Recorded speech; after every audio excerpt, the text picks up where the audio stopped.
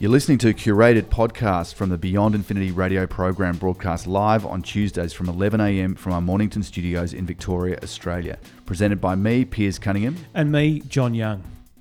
Now into our science and technology news for the week. A little while ago we reported that the US Army had developed some software, it's kind of VR software. It's very sad that this is even necessary, but it allowed schools and teachers and even parents to simulate what it might be like if there's a shooter on the loose in a school. And unfortunately this has happened all too often.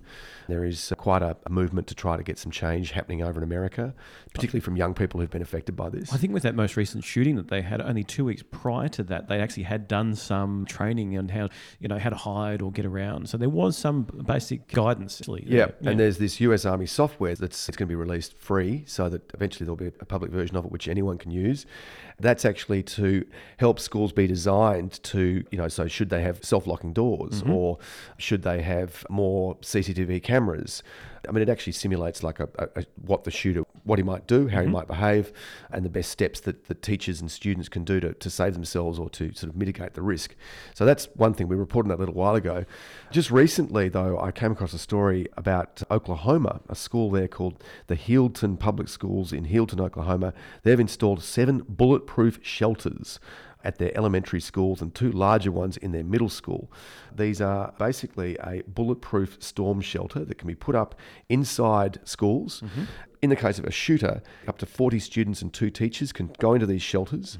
They're safe. And I've actually seen a video where one of the guys who is involved with this school and was part of the decision to get these things installed, he goes into one of these shelters and they get out automatic weapons and fire them at the outside of it. And he's quite safe inside. He said it was pretty surreal, the experience, but he was safe. So it was just to demonstrate the fact that these are indeed bulletproof. But they also say that when they're not being used in that situation, let's hope that they don't have to be. They can also be a safe shelter in the event of a hurricane or an earthquake, or even they can provide a quiet space for students to go into to have a bit of quiet reading time or one-on-one time with a teacher or something like that, or a little group session with other students. So there are kind of other uses that these have just beyond protecting people in that, hopefully unlikely situation of a shooter on a rampage.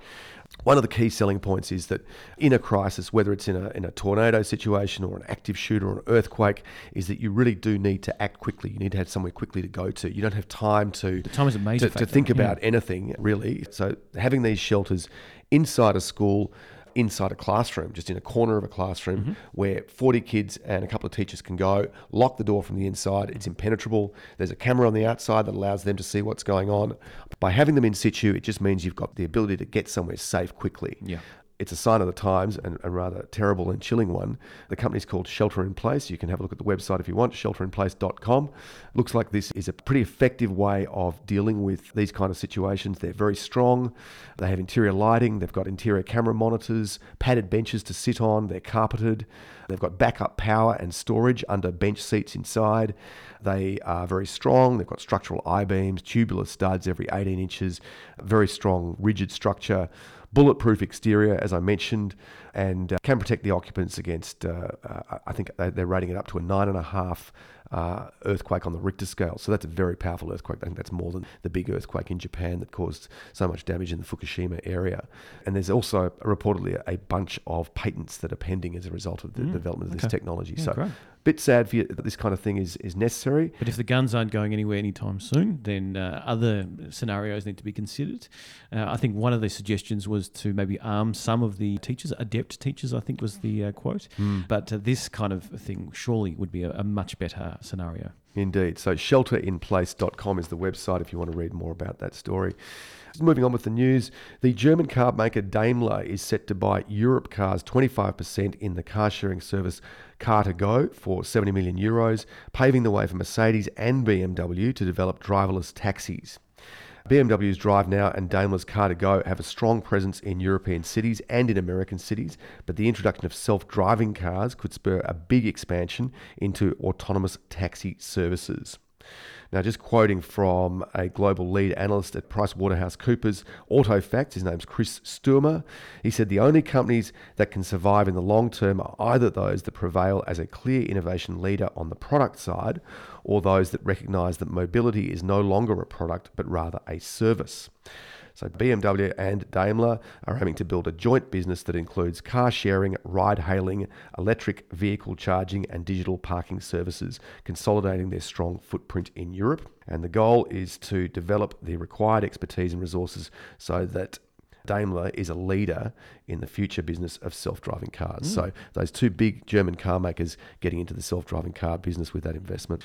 Well, following on from the self-driving vehicles, new regulations will take effect on April 2nd this year, that's 2018, and that's to allow autonomous vehicles to go around the city without a driver. So it will become fully autonomous. This is actually paving the way for the likes of Waymo and Uber and GM to continue autonomous vehicle testing. That's throughout the Golden State. So basically, they're just saying, yep, you've been testing it, and they have been since I think it was 2014. That did has previously required somebody to be in the driver's seat and to at least be able to take over should the need be required. But the history is showing that they are very safe. The technology is certainly improving, and now this is allowing for driverless vehicles to get around. They will be managed remotely. So should there need to be a driver that needs to intercept or take over this vehicle, there will be a button that someone can say, look, take over controls if they're within the vehicle. But there will also be a remote person that can log in and actually take over the vehicle from, say, a remote location. There's obviously some opposition to this. People concerned about what happens in the event of an accident. It is likely that there will be an accident, even though they're shown to be much safer. There's still going to be the high chance of an accident. So there's still some concern about that. So far, it has been very safe. So far, the technology has improved. So the more cars available to do this, hopefully there is a collective growth of understanding and technology, shared expertise, so they actually make this bigger and better and safer. And Tesla autopilot system is getting smarter and smarter because it takes data from users' experience on the road using the system, feeds it back in, so it's always learning.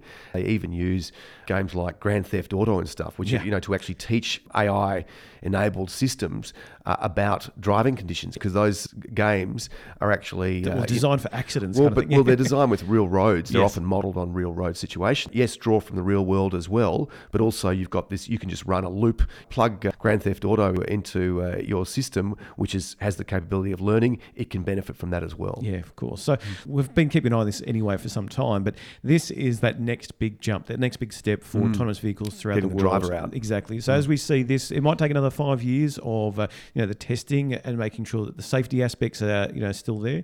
And if that is proven successful, I can see other, particularly states within the US, but then even other countries then adopting this technology and allowing it on the roads. And this is the model really which we're heading for, where if you want to hail a taxi or an Uber, that kind of thing, it may well be without a driver, and you jump in the back and you get taken places that there doesn't need to be any human contact, which is not necessarily great for employment of Uber drivers or taxi drivers. But I think that Uber, the business, has always seen having a driver as a kind of an interim stage before they actually get to the point where there's no driver. And Uber is investing in driverless vehicles as well.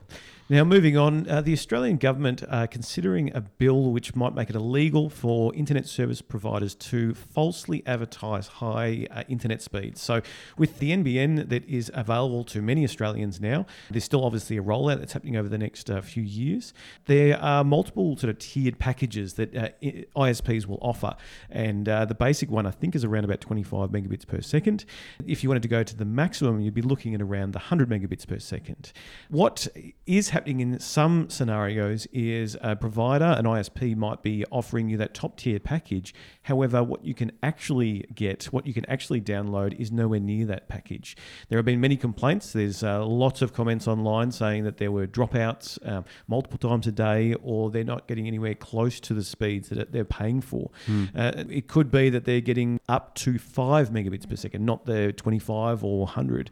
The bill that Andrew Wilkie has put forward is to basically say, well, you can't do that, and if you falsely advertise, then you will be fined and potentially even banned from providing the service.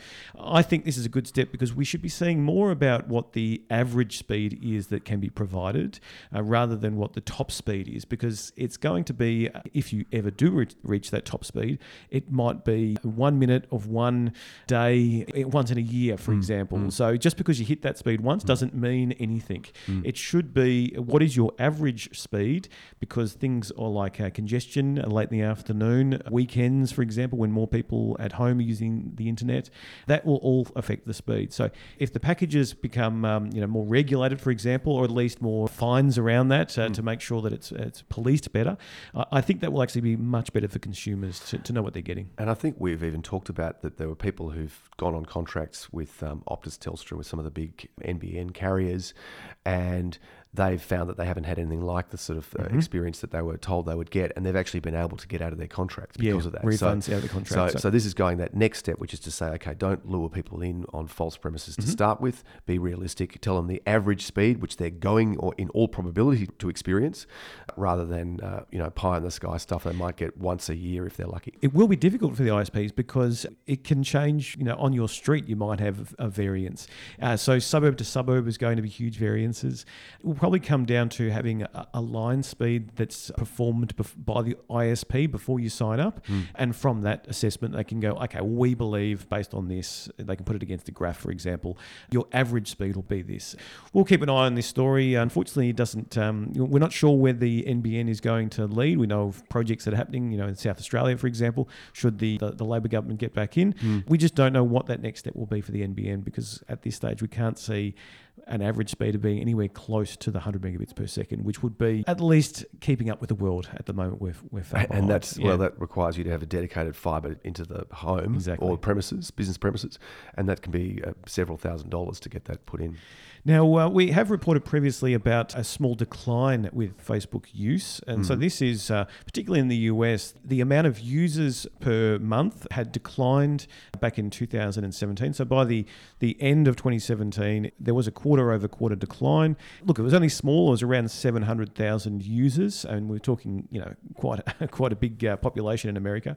There's a certain cutoff age, isn't there? Are you allowed to get on as a 7-year-old, as an 8-year-old on Facebook? I think they're looking at the maybe the segments then, so from say an 18 through to 35, that kind of thing. And so it is suggesting that just based on the sort of the cap that they've hit, they have reached peak, and this does spark a few questions and potential problems, because if there's now a decline on users because they're exiting the service to go to, say, the likes of Instagram or Snapchat or Twitter or another service, or they're just giving up completely, then what happens for the shareholders of Facebook? Because with fewer users, you then need to maybe show more advertisements to people. There potentially is a change of structure in terms of what will happen next. Anything can happen. It could be that Facebook does change again and then there is some growth. What these stats are showing us at this stage is that likely has reached maximum penetration throughout the United States. I think globally there's still some adoption happening, but just particularly in the United States, that's what we're seeing. The particular report that you're referring to on recode.net is actually referring to the adult population. So I think beyond the age of 18, it's more than 2/3 of Americans, I think specifically 68% use the service, according to the Pew Research Centre. Yeah. We have a little bit of a feature later, but just I wanted to sort of note that we have talked about the Mobile World Congress, which was held recently. We had previously reported on some of the favourite products from the show. But I just wanted to highlight maybe some of the negatives from that, and then particularly the iPhone X Notch copycat. So listeners that are familiar with the most recent premium iPhone X, which is their 10-year anniversary model, it has a notch at the top of the screen. So the screen it covers the full body except for that top section, which houses the forward-facing camera and some other sensors in there. Which are required for Face ID. So you don't use a fingerprint scanner. You glance at the phone, it identifies your face and it unlocks. Now, me personally, I've never been a fan of that. As soon as I saw it, I thought, no, that's terrible. And I sort of thought, well, Android phones will never do that. Unfortunately, what we've seen at the Mobile World Congress is there are a number of phones that have decided to go down that path. And the only way you can get a camera at this stage that looks forward is to have some kind of break in the screen. So the vision of having the front face completely glass, completely screen, which is almost what it is kind of disturbed by the fact that you've got to have that forward-facing camera for Face ID, and you can't build it into the screen. No one's come up with a way of doing doing that. So that gives you the necessity of having a notch. It's been all about going bezel-less. Oh, look, I'm all for having a bigger screen size, but I do kind of like the bezels on my new phone, which we'll talk about later in the show. And there are reasons for that. I don't see a good enough reason for this notch. And so, for example, the Zenfone 5 has... So we're not talking necessarily the premium models. The Zenfone 5 that has got this notch, they sort of made fun of Apple by saying that their notch is smaller, but they've still got the notch on the display. Yep. There was a new LG phone which has adopted the notch as well. So this is the LG G7 series. So there are a few. It's not my favorite. I actually think it's a bit of a turn off in terms of display. Just because you're going for that larger screen size doesn't mean you need that little notch in there. My preference would be the bezels. Interesting to hear what listeners think of that and what their thoughts are. But I thought Android, particularly the manufacturers, alternate manufacturers, would have been a bit more, they would avoid this little notch and go in a different path. Certainly been a controversial aspect of that design. It does come back to the fact that if you want to do away with the home button and you want to have edge-to-edge screen, that OLED bright screen that the latest iPhone, the top-of-the-line iPhone X is sporting, as well as the latest Samsungs, that's just one of the ways that you achieve that. Maybe there are other ways of doing the same thing. I'm not sure. Thanks for listening. And head to beyondinfinity.com.au for the best bits from the live show or to connect with us on social media. We welcome your feedback and suggestion for future shows.